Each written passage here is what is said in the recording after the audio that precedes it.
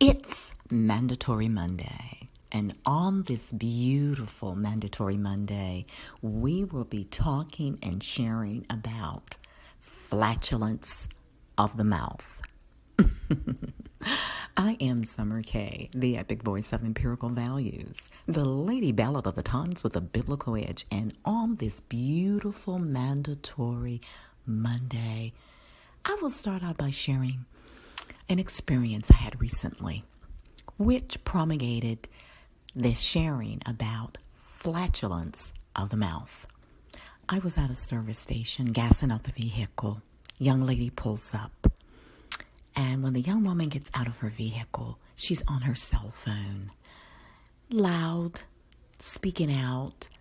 What I took immediate notice what her every other word seems to carry the B, the F, the MF words. And then she went from it being every other word to every second word. As I stood and turned and looked at her, I was wondering the why behind it all. What was the need? For you see, flatulence of the mouth is not a compliment to absolutely no one.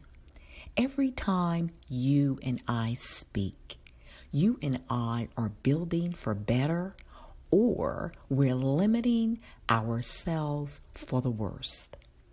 Our words carry power. Therefore, may I encourage us all, before you or I speak out, speak in.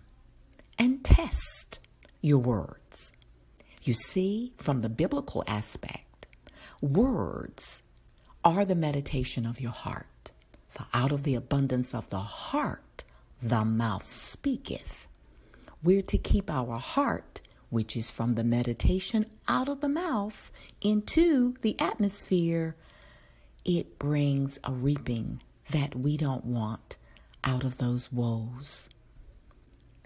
Therefore, I say to us all, let's be a little bit more cognitive about the flatulence of the mouth.